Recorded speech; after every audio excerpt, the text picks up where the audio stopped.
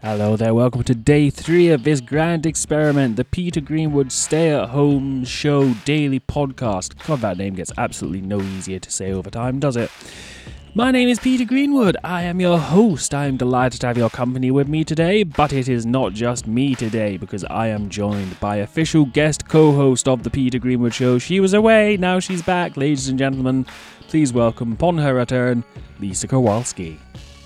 How are you today, Lisa Kowalski? Are you well?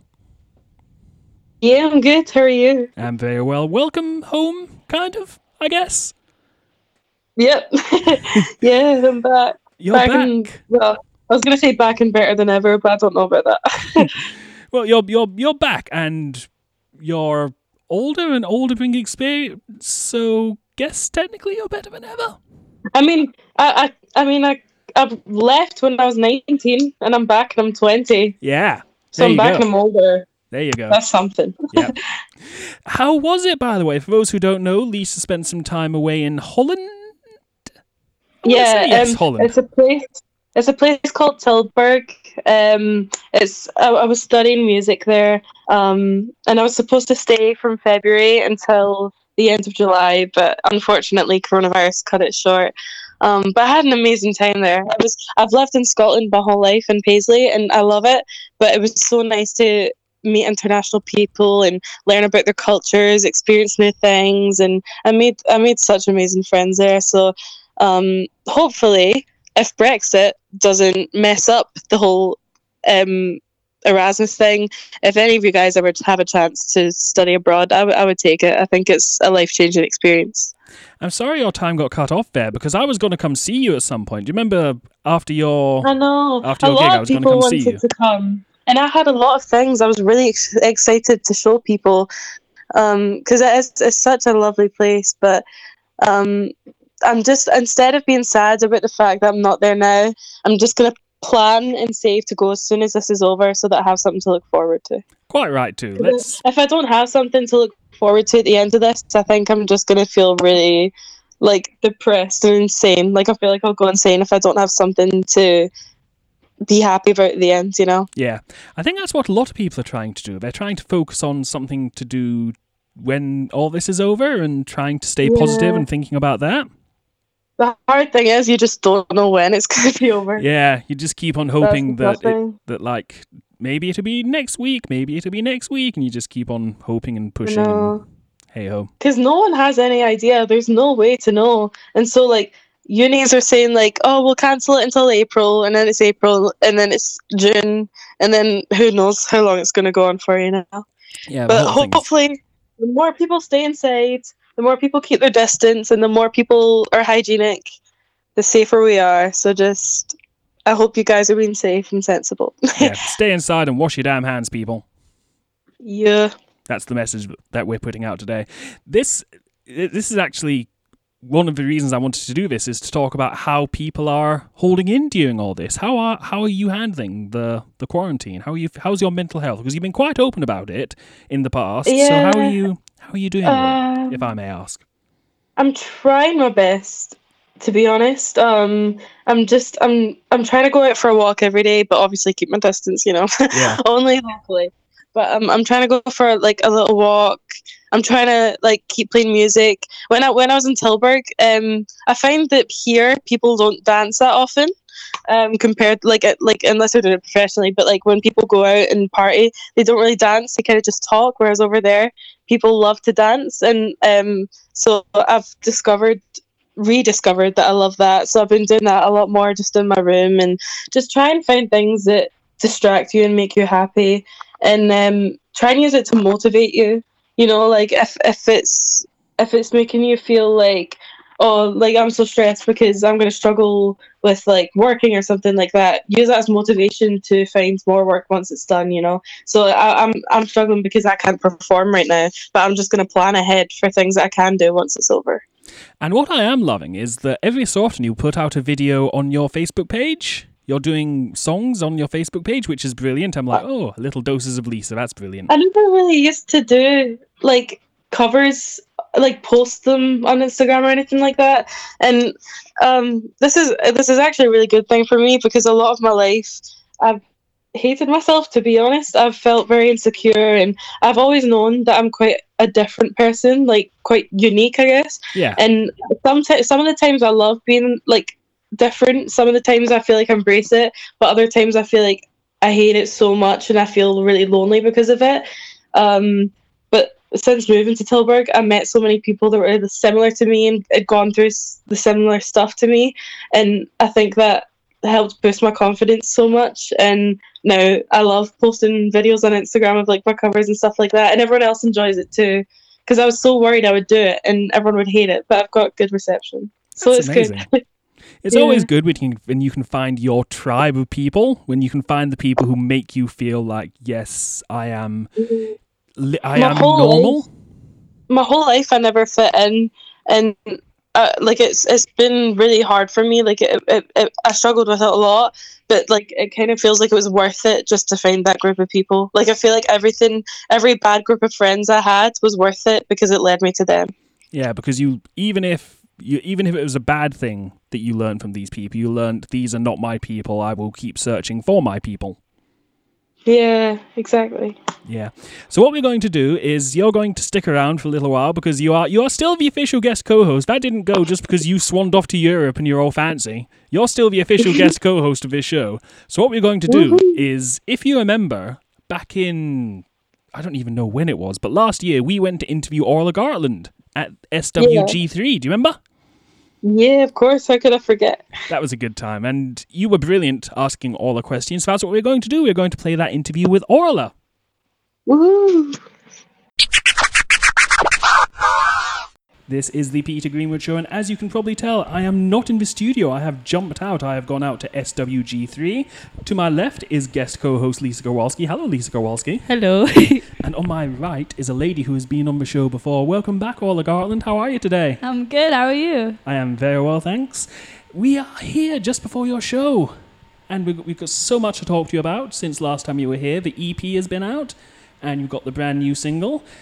How's the reaction been to the EP? So good. Yeah, I released 2 new tracks since September. One called Did It To Myself in September, and then another one called Figured Out just now. It's come out just over a week ago. And yeah, the reaction's been so sick. I've been very happy with it. They are really good songs, and I'm not just saying that because I'm sitting beside you. Imagine you're like average at best, but someone likes it. Yeah, C+, you can do better. Try harder next time.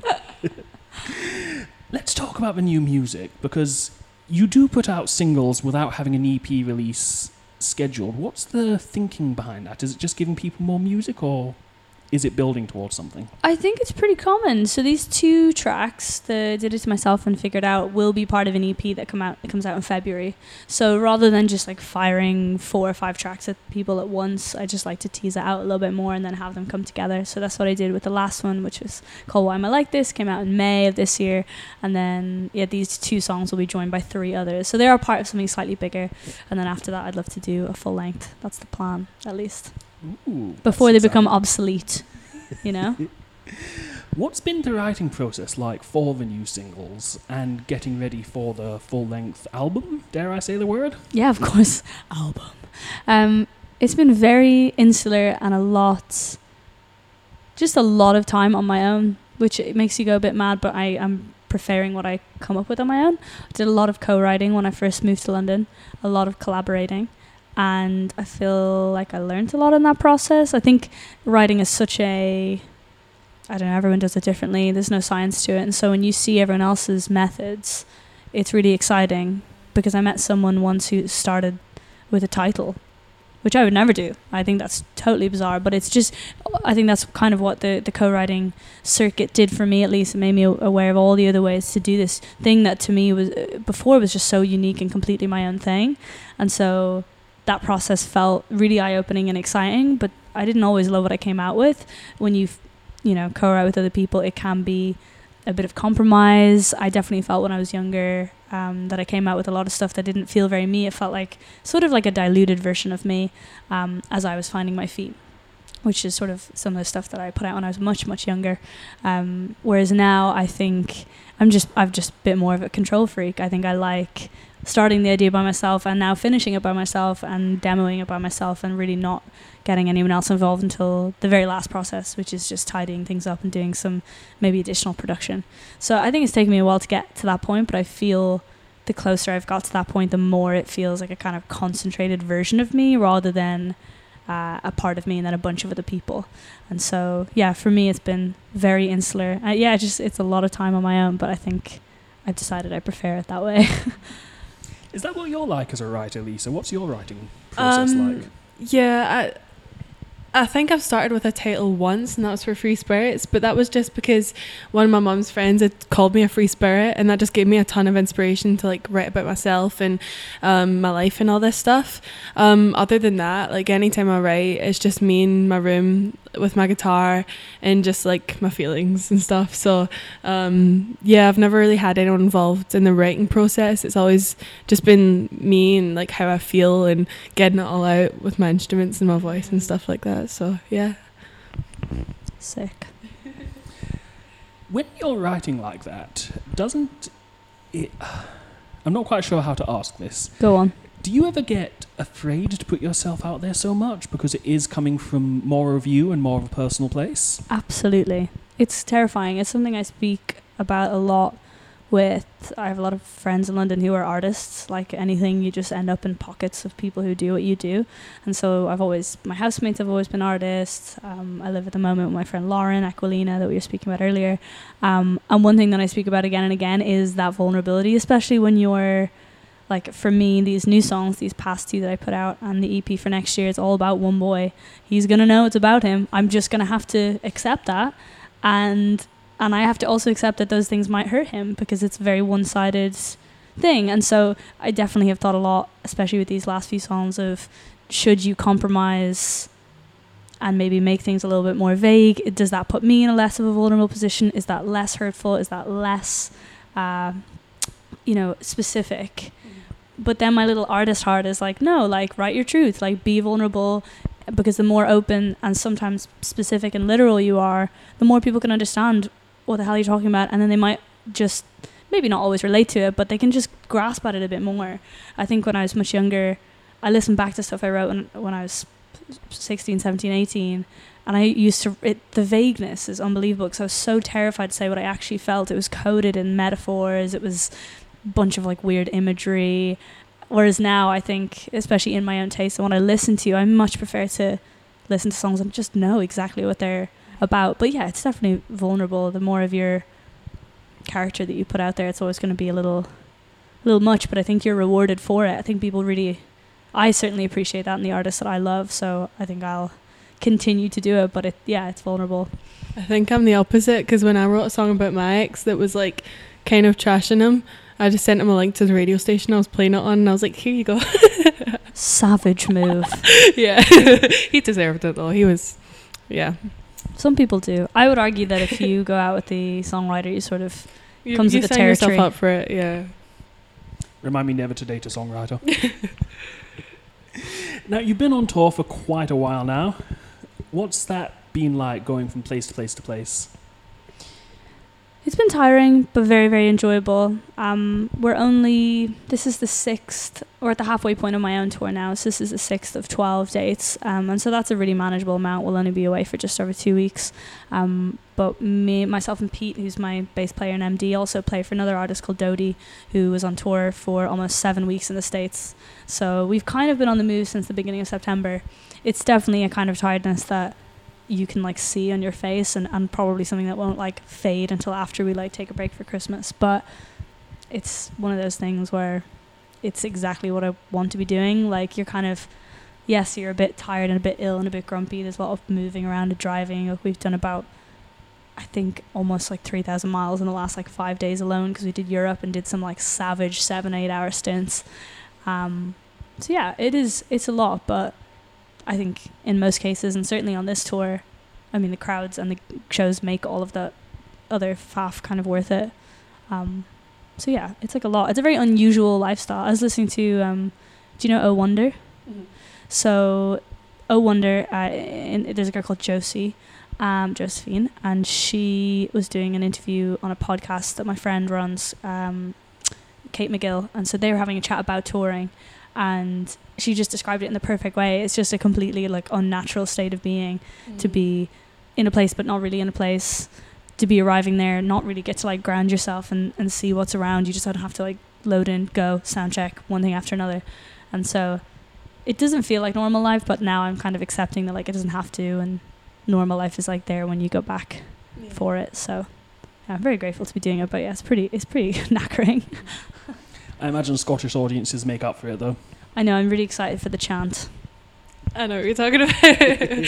There's always those like people that don't know what it is, and they come from America and they have like a family friendly audience, and then it starts and they're like, what? I'm very encouraging of the chant. It took me by surprise like the first time I played in Glasgow like years ago. Now every time I'm like, here we go. I don't think you even need to encourage it. Like it's inevitable. I'm waiting for the day it happens at one of my concerts. I'll start it at one of your concerts. Yes. I was speaking to Tessa Violet, and she said about the chant, and she said she tried to take it back to America, but America didn't really get it. So she looks forward to coming to Glasgow so she can hear it. I don't think it's something the Americans would Belongs really to understand. us. Yeah, and why try and bring it anywhere else? It's such a Scottish thing. I love it. How are plans going for the album, if I may ask? Of course you may. Plans, I'm an independent artist. I have a lovely manager, but other than that, the team is just me.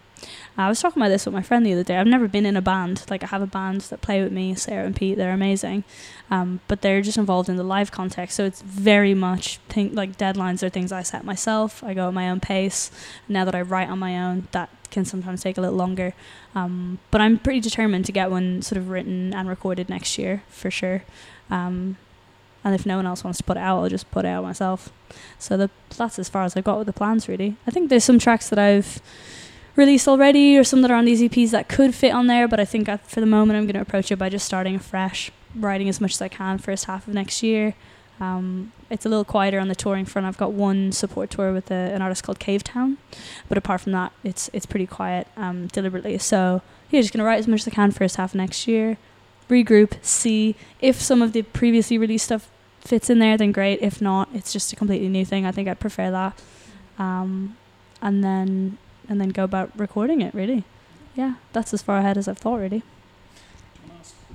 Yeah, I just wanted to ask, like, if you have any advice for other young singer-songwriters, because you have influenced me a lot, and I'm not really like the kind of songwriter that's looking for like chart domination and like massive arena tours or something, but just to be in a similar place as you, where you release music and like you get a good feedback and you get like good audience members that like sing along to your songs and stuff. So just like if you have any advice, kind of. Yeah, of course.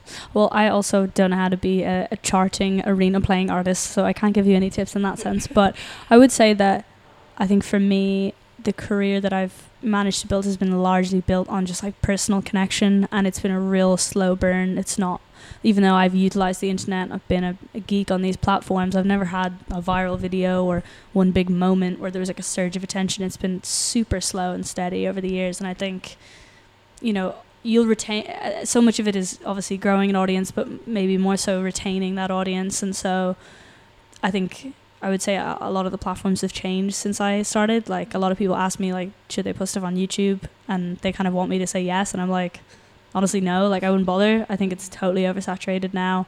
I think I was lucky to get in at a time where it was less so. So, yeah, I would say that, like, word of mouth is consistently popular. Meeting people after shows really helps. When you do, like, trying to respond to everything on Instagram, on Twitter, if you do see someone that's new that pops up, just sending them a message to be like, thanks for the follow. Like, that's the kind of thing that makes them feel welcomed and accepted, and something that small could just make them stick around a little longer than they might otherwise. So I think it's really all those really small things.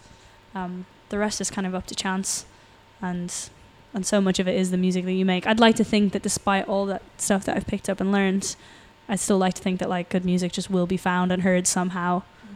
And maybe that's naive, because I mean, I don't know if you feel this, but it feels to me like the internet's in such a weird place with music discovery, in that I would love to see something like what MySpace was for musicians right now. it doesn't feel like that exists anymore because SoundCloud's dead. Yeah. YouTube's too full up. The new things like TikTok, but you only get like 10 seconds, and I'm like, I know there are a couple of songs that have broken on there. Yeah. Tessa had some really good luck with her song Crush, was great on Yeah. TikTok, obviously Old Town Road. I think for certain songs, especially ones that lend themselves to like a little bit of like a novelty, I think it's a place, but again, it's 10 seconds. It's not connection to the song, it's connection to whatever visuals matched with it. It feels, obviously, I mean, anyone would welcome that kind of attention, but I think, yeah, I've a few musician friends starting TikToks, and I'm just like, I don't know, it feels too, even Instagram feels a little hard sometimes. It's not so visual. So I think there's a real gap in it, and I'd like to see something come up in the next few years that feels like what MySpace was, or maybe SoundCloud at a point where it's genuinely music focused, where it retains people's attention for the length of a song, but also for people to put out songs that are not as complete as they have to be on Spotify. I think that's the thing. Like I discover a lot of music on Spotify, but by the time it reaches there, there's already, it's mixed, it's mastered, it's recorded, it's already at a point, and I think that's, I guess, you know, not to be too nostalgic, but that's maybe what YouTube was at a point. It was reaching artists at that super raw, super early point, and I don't see what that point is now for people, you know, where to find people. So yeah, I feel like my advice is a little limited because there's so much luck and chance involved, but I think, you know, people are hungry for music that is honest and true to people, so, you know, you just keep putting out wherever you can and make the people that are there feel appreciated, you know. This is the voice of Orla Gartland. Orla, we're going to play your new single. That sounds like you're my voice. This is the voice of Orla Gartland. I go crazy. Now, we're going to play your new single. Thank you for your time today. Thank you so much for having me. Oh, it's been fantastic to have you. Please, come on again soon. Would you introduce the single for us, please? Yes, my name is Orla Gartland, and this is called Figure It Out. I know I never said it, but I thought that you'd figure it. I see your name light up on my phone. That was Orla Gartland, who was kind enough to sit down and chat with me and guest co-host Lisa Kowalski, who is back, and we're having a chat, and I've missed you so much. I've really missed you. I miss you too. I'm glad we got to have this call. I'm really glad because I wanted to check in on, because I was checking in on you while you were over before all this started, like, hey, how are you getting on, that kind of thing, and then all this started, and I was like, is she okay? Because I've no idea how things were over there, if the virus had spread far, so I was kind of worried about you. I mean, it's kind of over there. The coronavirus, there's more cases in Scotland, but there's more cases in the UK than the Netherlands. Right. If that makes sense. That's so interesting. In the Netherlands, we have more cases in Scotland. Right. But the UK has more cases in the Netherlands. But the thing is, the Netherlands hasn't started taking it as seriously as Scotland has yet, even though we have less cases. Because we have police all over the street. I never saw that there. And, like, people are still allowed to go out and travel to see their friends in their flats and stuff like that. That seems bad. That seems like what you shouldn't be doing. I mean, it's not like you're going out to clubs. Like, things like clubs and restaurants are shut, which is good. But, like, we were living in Tilburg and we had a friend that lived in Venlo, and if we wanted to, we were allowed to just go on a train and go see them. So I think as long as you're doing it, but you aren't allowed in groups of more than two, so I don't think it's too risky as long as you're keeping your distance from strangers, because everywhere would be really quiet anyway. Right. Oh, well. So how are you enjoying being back home? You feeling okay about it?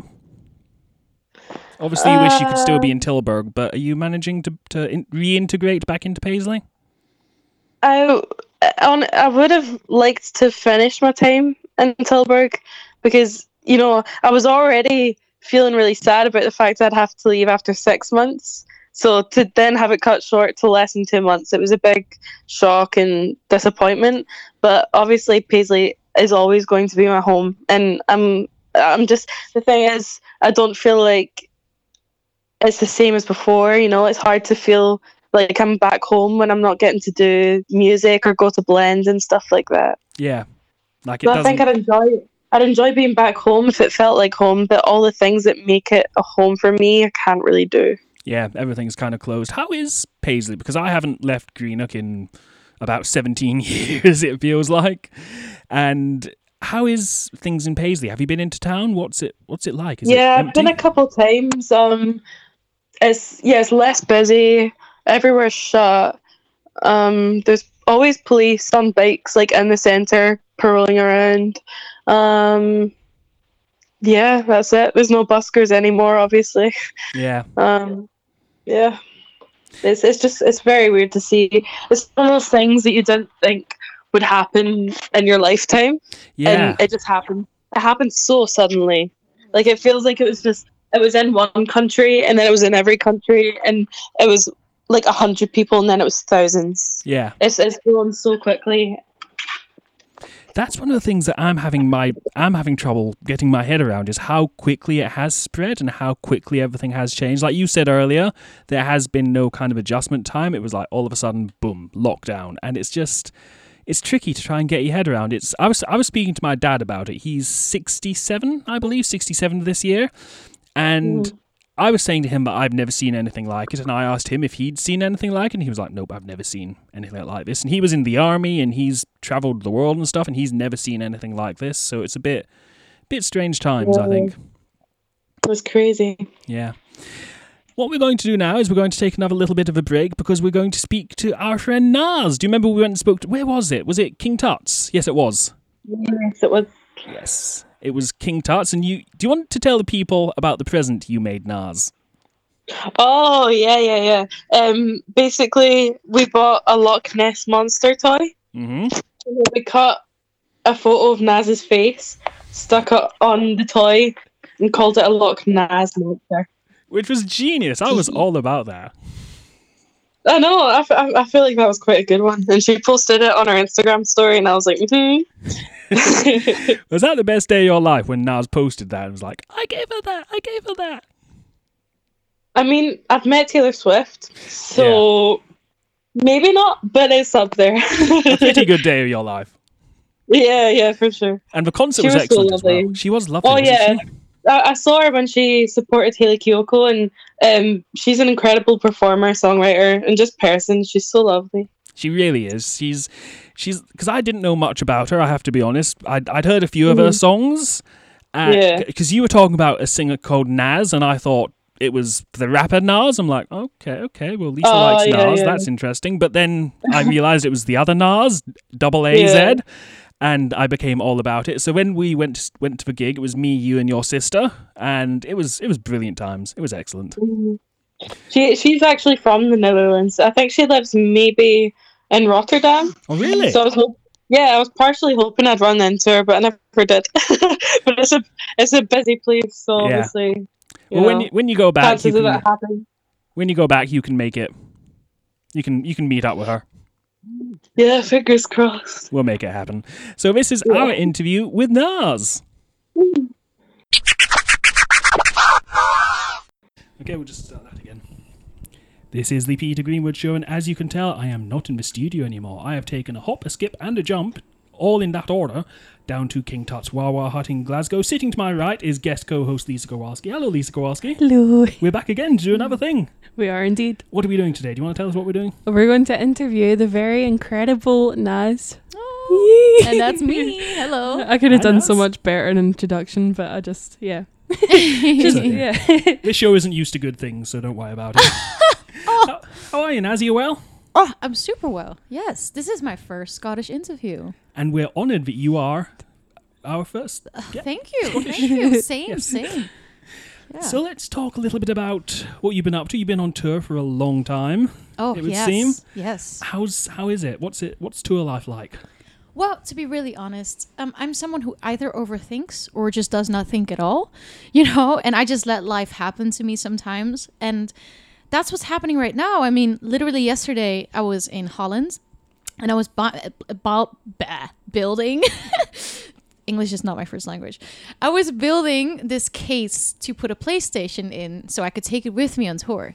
And then I went to bed on a boat, and then suddenly I woke up in Scotland. I saw that like PS4 case thing and I sent it to my boyfriend and I was like, if I ever go on tour, you're making me this. Like, that's the most incredible thing ever. And I see that you play Sims a lot as well, and I'm like, if I was on tour, I would literally be you, because I would play Sims all the time backstage. The thing with Sims is it's exactly the not caring about life and just letting it happen to you. Yeah. Because during the Hayley Kiyoko tour, I would play Sims a lot, and I would be this completely different person, like character in Sims. Yeah. And then in real life, I would be this Hannah Montana who's like a schmiego in her bed, and then this, you know, singer on stage. Yeah, that's great. Let's talk a little bit about the music, because you just released a new EP fairly recently. Yes. Lisa, why don't you tell us a little bit Called about The Beautiful Struggle, and it's very beautiful and I love it so much. Thank you. Yeah, Damage changed my life. Like, I needed a song. Like, I love your honesty about mental health in songs, because I've struggled with mental health for a long time as well, and I was always quite scared to sing about it. Like, I had a lot of songs that I wrote about it, but I just wasn't sure how many people would understand, and having you release something like that, like, it inspired me a lot and gave me a lot of courage, and like reassured me that it's okay to sing about these things and talk about these things. So like, it came at a time where I needed it, and like, I appreciate it a lot, and it's just amazing. Like, you have to listen to it. It's so good. Thank you. I mean, the thing is that when people say these things to me, I always think that it's actually more your job than mine, because you allowed something like music from an artist you don't know personally, like a person who sang that, to inspire you and affect you in that way. You let something change you in a good way. And that's already a lot of power, because depression can get so far that you can't even get out of bed to take a shower or to even eat. Yeah. So the fact that some people can still let music in is a beautiful thing, and it's something you need to thank yourself for as well. How does it feel as a songwriter putting something out there which is so personal and so vulnerable? Is it terrifying? Oh, it's strange, because see, I don't really have much of a social life. Like, I don't really go out. I just stay in all the time if I can. And when I do go out and I meet people, or I meet a fan or something, or someone from the industry, they always talk about the personal sides of my music, because it's only personal. And that's when I think, oh damn, I actually wrote about that. These people have actually heard this now, and they know. And then they see my personality. You know, I can be quite a bubbly person. And then that's actually a problem that I used to have with my first EP. I used to write songs that sounded like who I wanted to be, someone who's really happy, something that looked like the way people usually perceived me, until I realized that just because your personality is very bubbly or happy or colorful doesn't mean that your mind is like that. Yeah. But, you know, I'm not the type of person to like sit still and be super quiet and kind of show my depression from the outside. So that used to be kind of hard. I used to think that no one really believed me when I told them how bad I was doing. Yeah. Until I sent my team like a year of demos with 0 happy songs. And that's when everyone was like, okay, yeah, you can't fake writing songs like that. Yeah. I relate to that a lot, because I feel like I've always been seen as like the bubbly like girl who's like so confident and so happy, and I was and like you, like my first EP was like Free Spirits, Hearts of Gold, like all these happy songs and all that, and at the time that was what I was feeling, but I feel like people expected me to just be able to be that person all the time, and it got like so hard that I had to take like a break from music for a few months and stuff like that. Yeah. I did the exact same. I took a year off between Bits of Naaz and The Beautiful Struggle. I still played gigs and stuff, but I did not release anything. And then The Beautiful Struggle is like super sad. Yeah. Did you feel like you missed music during that period when you were off? Well, I was making music, but I wasn't releasing music, and I did feel a little bit troubled over that, because I felt that I had changed so much as a person, yet people only knew me from my older music. So it was kind of hard to meet people who think they already know who you are, when every album or EP is like an audio-visual photo album. It's like a picture of who you are at that moment, and then you change again, and you're new again. That's exactly what I say in one of my new songs as well. Like in the ending of The Beautiful Struggle, I say, everything feels new again. I know that's quite impossible, but you make it feel possible. And I'm singing that to myself. I was just so relieved that music felt new to me again. So when you came back and started releasing new music, did that feel cathartic at all? Or was it part of, I've got to do this, I've got to keep going? Well, to be really honest, I was doing incredibly terrible when I was releasing The Beautiful Struggle. Like, I had this TV show that day, and I literally cried so much in my dressing room that the producer had to get me out and be like, dude, you're going to be on TV, okay? You need to get out. And that was a moment, actually, I thought I was going to keep this private, but then I thought someone in the public world needs to say this out loud. I started taking antidepressants in the week that my EP was released, because I just felt like I could not go on like this anymore. And especially now that people were actually going to hear about it and actually hear my literal thoughts that I wrote without the intention that people would actually ever hear it, or without thinking about that, kind of freaked me out, because every interview I had was suddenly about those things. Even when I was feeling okay. And I felt like I was robbed of my happiness every time I heard my own music. And I actually started taking medication because it was either that or just feeling like there's no tomorrow. And that's kind of changed my life, to be really honest. And that's why I'm kind of saying it in public, because I want people to know there's such a big stigma around medication, but it can actually, if your body can handle it, really change your life. I feel like I now understand why people live.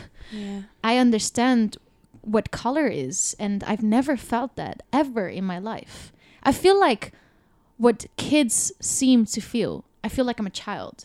And I used to feel like I was really old, even though I don't know what being old is like. But I don't know. This feels like youth to me.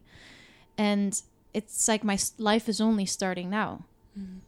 I was on antidepressants for a year, and I came off them a couple months ago, but things have been like rocky, so I'm thinking about going back on them again. But I don't think people realize how much of a difference it can make. Like, they think, like, I've had so many adults come up to me and be like, no, that's not what you need to go to therapy, you need to read this book and all that. And I'm like, I could read all the words in the universe, and it's not going to make me happy tomorrow, you know?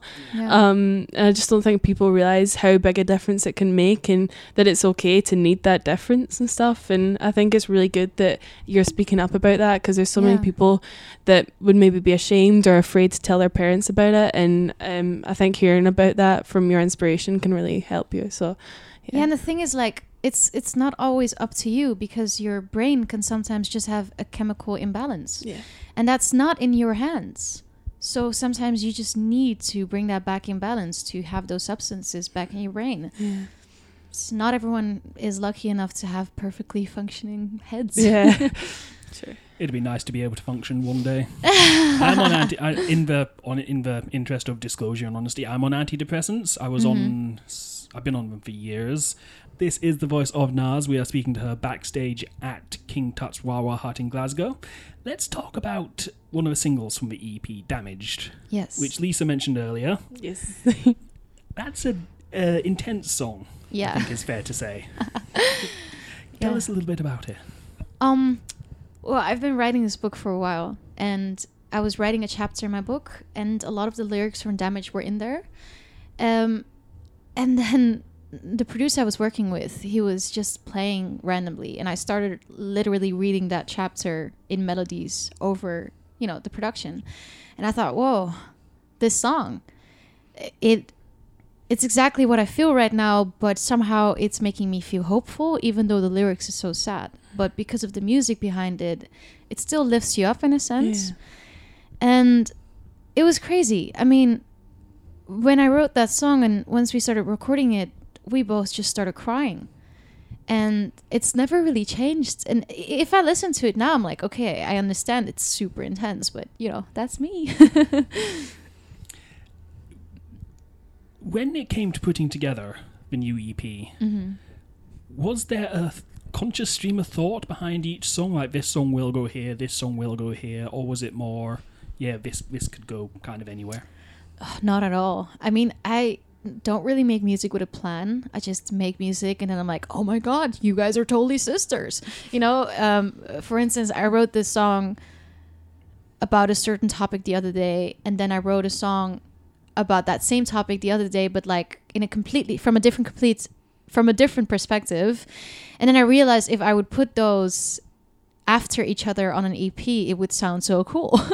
But it's more of a subconscious thing. It's like subconsciously your mind is just writing these songs that are all kind of about the same thing, but from different points of like different POVs. And then suddenly it's this body of work that just really makes sense. And I think it only makes sense because it's from the same mind, and the mind subconsciously writes these songs. I mean, you can there's people who write songs thinking a lot, but for me, I just write a load of things and then I pick a few things and I'm like, okay, this is a song. I feel like it's more my subconscious writing than actually me, myself. No, I was just thinking about like the songwriting thing as well, because it is so crazy to see how different people write differently. And I'm in university learning music, and there's a songwriting workshop, and we get given every week like a certain subject to write to, or like a structure, and I don't do well with that at all, because everything I write about comes from like my heart and my life and all that. So when I'm given a subject, it takes me so much longer than it usually would, but then I look around the room and people do better with that, and it's really interesting how people can take one thing and write completely different songs with it and stuff. So yeah, I mean that's one of the reasons behind the Damage music video as well. I put online the lyrics of the song, and I asked fans to make drawings of their interpretation of the lyrics without hearing the music. And then I made a music video out of that. And once they got to see that, that was the first time they'd hear the song. And what I thought was really cool about that is you can see that everyone had a completely different perspective on the exact same words. And that just shows how pain can be such a universal thing, yet it's so personal for everybody. It's a feeling we all know, but we all experience it in a different way. Yeah. Let's talk a little bit about the future, because we're coming towards the end of 2019. The future. I heard about the future once, but it's scary, so I don't want to go there. You just released a new EP. Yes. What's coming up in 2020? Dare I say the A-word album? Oh my god. Well, the thing is, I want to make an album, but the other day my friend was telling me, dude, you have like so many songs, why don't you just put out an album? And I said, I don't want to put out songs that I didn't make with the intention of an album. I actually want you to listen to it and kind of feel mentally forced to listen to the end of the album just because it flows so beautifully, you know? I want to have like this super coherent thing. And if time allows me to do it, I hope to release an album end of next year. But I'll have to have time. But I will definitely release a project before that. That's basically almost finished. Can you tell us a little bit about that? It sounds a bit happier, but it's also still very sad. But it's like a little bit happier. And it's once again a completely different sound. I mean, that's something I've always said. It's the reason why I've called myself Bits of Naaz. Because I just always want to show a part of me and not the complete me. And sometimes I want to make more happy music like Bits of Naaz, and then it's going to be the super emo kind of slightly kind of alternative EP, The Beautiful Struggle, and then the next EP is something else again. Naaz, I can't thank you enough for your time today. It's been fantastic to sit and talk to you. Thank you. Yeah, thank you so much for having us. Thanks for being my first Scottish interview. Oh, we're honoured. We're going to play Damaged just to cheer everybody up. Yes! Damaged sad face. Damaged sad face. I forgot for sad face. I'm so sorry. How dare you? Would you introduce it for us, please? Yes, my name is Naaz, and this is my song Damage with a sad face.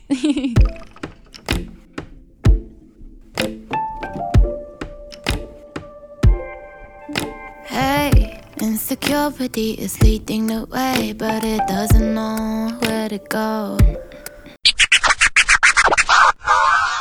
That was our friend Naaz. I'm going to call her our friend because I think she liked us.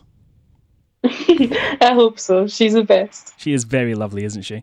I do want to talk about something which I don't think we've ever really talked about. You've referenced it before and I've asked, and we've talked about it off air. A little bit earlier, you said about meeting Taylor Swift. Oh, yes. And I don't think we've ever talked about it on air. We talked about it off air. But Oh, wow. Okay. what happened? What was that story? How did you meet Taylor Swift? So basically, I think I was 14 or 15, and from the ages of like 11 till 16, 17, I was like a die-hard Taylor Swift fan. I'm still a fan. I still love her and appreciate like her music and her so much, but like I had fan accounts, like so much merch, all this stuff. And so she was performing in Glasgow for the 1989 tour. And I was such a big fan that I know what her mum looked like. And so I saw her in the staircase below. And I was like, oh my gosh, it's Taylor Swift's mom. I went downstairs and I was like crying. I was like, hi, I love you so much. I love Taylor so much and stuff. And she had her little American accent. She was like, you guys are so cute. Oh my God. And she was asking if we'd met Taylor before. And we were like, no. And she was like, would you like to?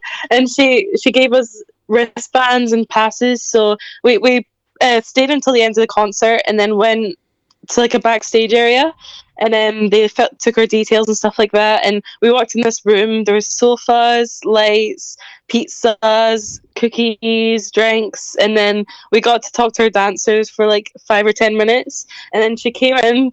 She's so tall, she's so beautiful, like even more beautiful in person, and she's so lovely. She spoke to us for like 10 minutes. We lifted her up for the photo. So I've touched Taylor Swift's legs, like her famous legs. I've touched them. I've lifted them up. And she signed a photo, and she followed me on Tumblr after as well. Really? It was it was crazy. It was like all my dreams coming true in one night. It was insane. That does sound like an incredible night. And the thing is that it would have been so easy. And so, I'm not saying Taylor Swift's mum sounds lovely, but there are some people who would have been like, yeah, if you give me like 100 quid or 200 quid, I'll get you backstage to come and meet Taylor. But she was just like, yeah, come meet Taylor, which is lovely. Yeah, like Taylor Swift, she's one of the most famous and successful musicians right now.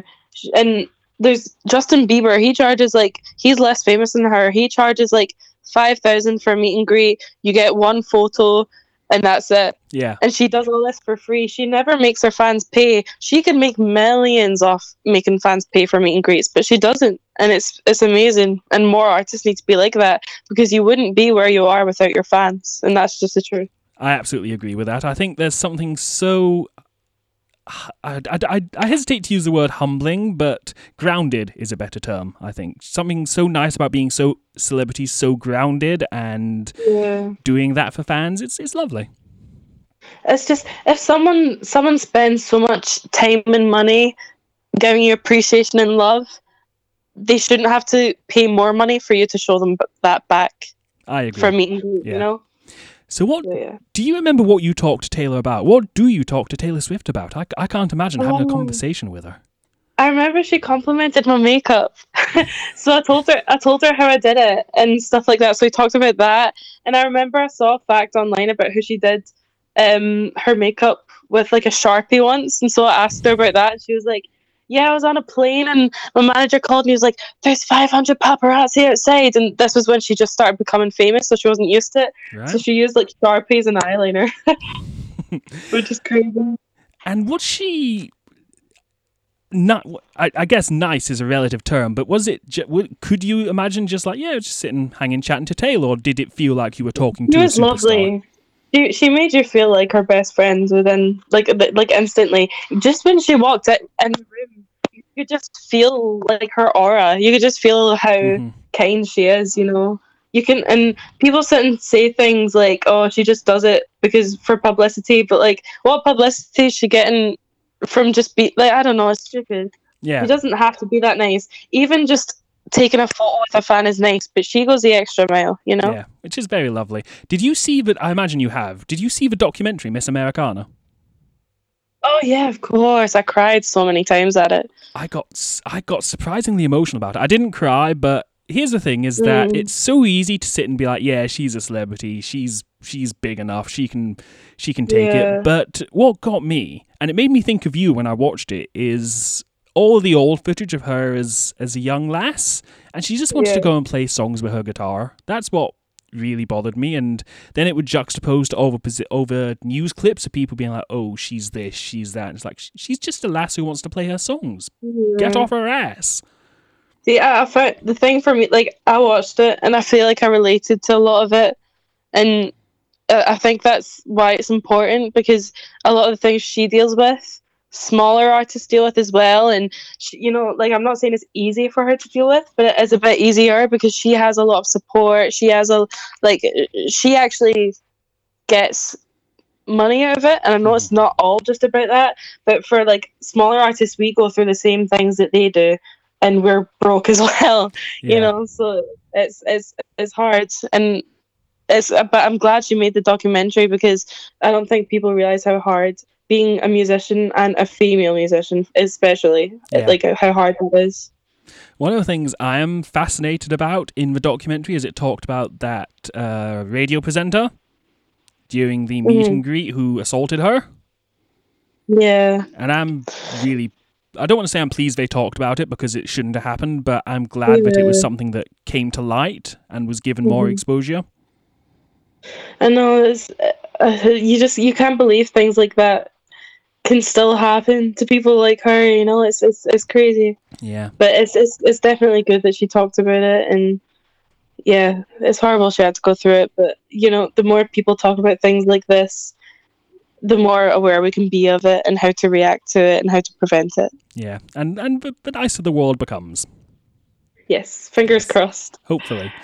Lisa Kowalski, where can people find out more about you online? At this point, pretty much anywhere. I'm on Facebook, Lisa Kowalski. I'm on Instagram, Lisa Kowalski Music. I'm on Twitter, L Kowalski Music. I'm on Spotify, YouTube, Amazon, all that stuff. YouTube. So yeah, just look up Lisa Kowalski, and I'm sure you'll find me somewhere. And when the lockdown is over, I imagine there's so many brilliant things coming. Fingers crossed. I would like to have a lot of things planned, but it's just hard when you don't know the future. Yeah, when you don't know when you're going to be allowed outside your house. But you can just go follow me on social media, and you'll find out. And Lisa is lovely, and she, as we talked about earlier, she started posting more music, and it's just 4 minutes out of your day that'll brighten it up. I assure you, it'll be brilliant. Lisa, guest co-host of the Peter Greenwood Show, I thank you so much for your time today. Thank you for having me. I had a great time, and it was good to talk to you again. It was great to speak to you again. Let's do this again soon. Yeah, for sure. And that, ladies and gentlemen, boys and girls, and every single body in between, is it for today's show. I thank my guest, Lisa Kowalski. I thank my archive guests, Naaz and Orla Gartland. I'll be back tomorrow with some more guests and some more friends chatting to me. So until then, bye every single body, bye.